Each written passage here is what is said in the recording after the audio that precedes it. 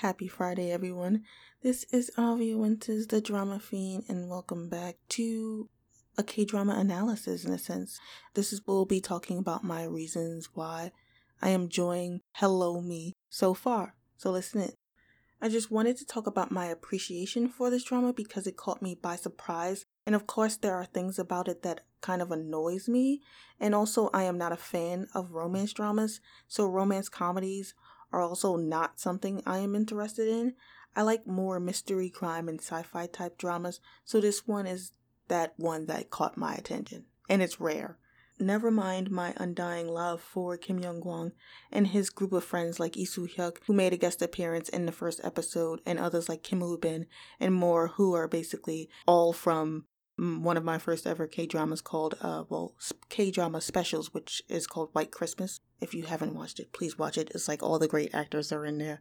I am really enjoying this character, Kim Young-gwang's character, as well as Ban Ha-nee. So, like a typical K-drama, Kim Young-gwang plays a chaebol, which means a really rich person.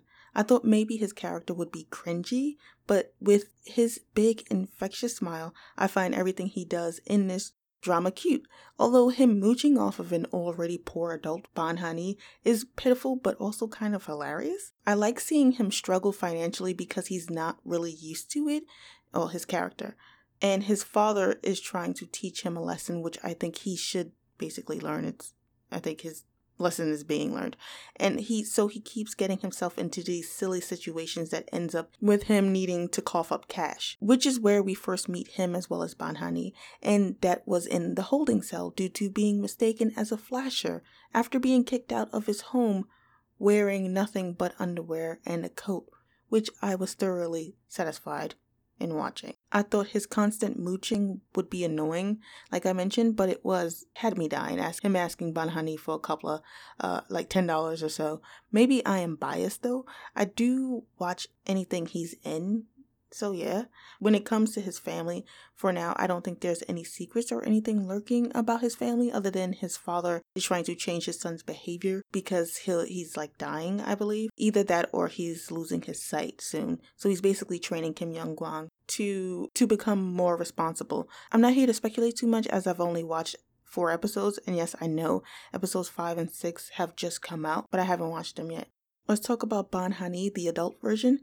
Our Ban Ha-nee doesn't live a perfect life. Like her male counterpart, she keeps getting involved in absurd situations, which can be funny at times, but for her, I find it annoying. For certain situations, I find it annoying. Like her employer guilt-tripping her into doing things like when he pretended to be on the phone with the new hire. I feel so bad for her, but I do think there is a reason why her life turned this way, but we'll talk about that in a bit.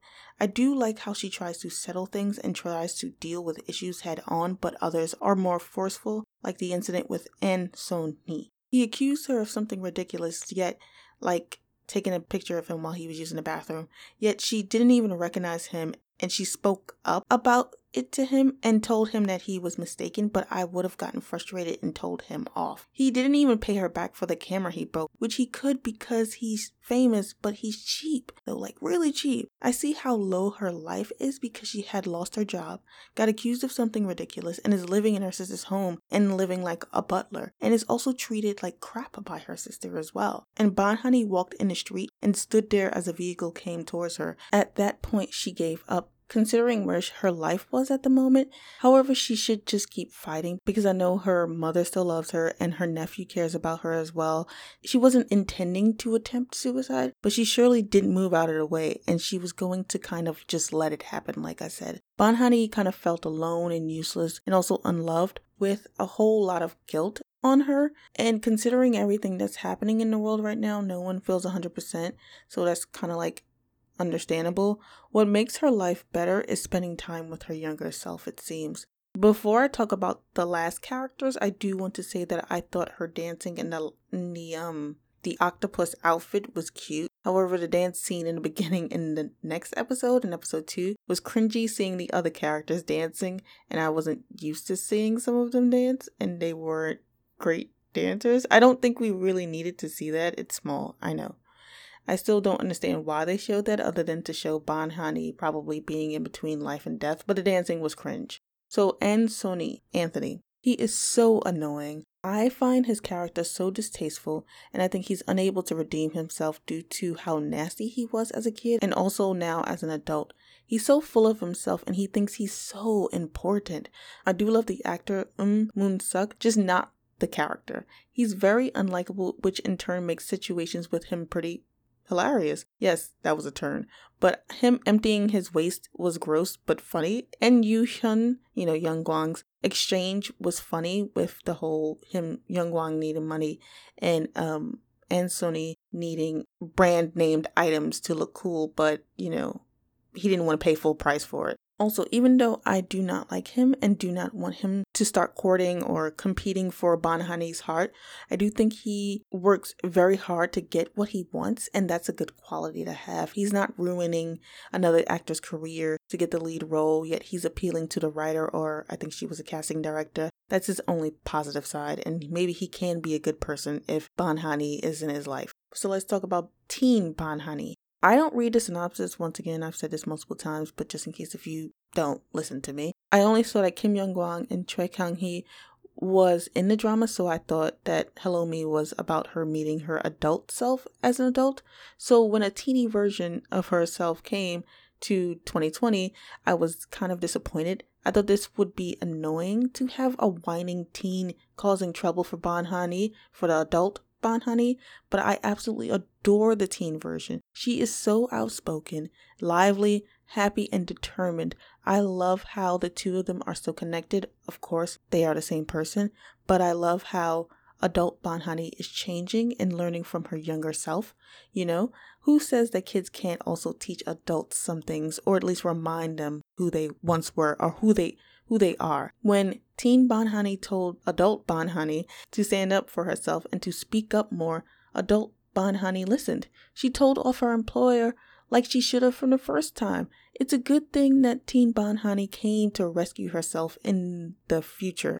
There is a secret adult Ban Hani is keeping from her younger self though, and I think she should continue to keep it, but like all TV shows, that secret will come out, which is about her dad's death. So adult Ban Hani is keeping the fact that she or they are the reason that their dad is dead. What's weird is that teen Ban Hani hadn't asked her about her dad yet, even after seeing her aged mother and also grandmother. I do think that adult Ban Hani should keep the secret from her younger self, because I think that adult Ban Hani is having this deep guilt about causing her dad's death because he ran after her after she escaped. She jumped out of the car in the middle of the street. I believe that is when teen Ban Hani's life, her bright personality became what it is today as an adult. Also, she was probably depressed due to the death of her father and didn't feel like doing anything and couldn't become an idol because her need for becoming an idol had a hand in her father's death. Like, he wouldn't have been out there that night if it wasn't for her, technically. I do think Ban Hani and her sister's relationship, though, is also ruined because of her sister's jealousy towards Ban Hani, but also Ban Hani didn't consider her sister's feelings, it seems. So her sister had pent up anger toward her, so this is why she treats Ban Hani like the way she does now, which is like a butler. Also, because she probably blames Ban Hani for the death of their father, just like the grandma does. Or I think the grandma does. The grandma hates her for some strange reason, and it has to be, everything is linked to her father. The reason why her life is horrible is because of her guilt after her father's death. The reason why her mom and her grandma and her sister are not close because of the father. But also her sister and her were not close anyway, though. So let me talk about the love line real quick before I wrap it up. So like the majority of K-dramas, specifically romance K-dramas, the main characters have met once before, their adult selves meeting each other again after so many years, which I figured there would be something like that, because how else were they going to have Han Yoo-hyun fall for a woman he considers an Ajumma or an old woman? He never looked at her like a potential love interest because of her style and her personality, but we'll also see An So-ni compete for her affection, which there's no need since he's a horrible person. But let me just say that Kim Young-gwang fits romance dramas perfectly, and I cannot wait until our two main characters fall in love, which is weird because, once again, I am not a fan of romance, and not just K-dramas, but all except LGBTQ plus love dramas. Conclusion. Overall, this drama is heartwarming with The lessons it's teaching you, like standing up for yourself and forgiving yourself. How long is Banhani going to allow herself to be treated this way when she's been paying back what she sort of was at fault for years? But you can't really put that on a teen anyway. I'm pretty sure her grandma and sister didn't help Banhani grieve in any way and made her feel even worse about the accident. I think it would be cool to eventually have young Banhani go back and change what happened to her dad and maybe live a better life and therefore changing her future. But I believe the lesson here is that you can't change the past. You just have to move forward and make the best of the now. And this is the reason why I am enjoying and loving this drama, because the life lessons it's teaching me and also the comedy. I will be watching the next episodes after this. I think I will finish this whole drama. But anyways, that is all for tonight. Thank you so much for listening. Happy Friday as well. I was supposed to do Times drama, but it reminded me of Kairos. So I don't know if you really want me to rant about the comparison of the two, because Times is good, but it's just like a repeat of Kairos, to be honest. I'm sorry. Until now, it's been Alvia Winters. Please take a listen to the other podcast episodes I have uploaded over the past 3-4 months. Stay safe out there, everyone, wherever you are in this massive, massive world. Laters.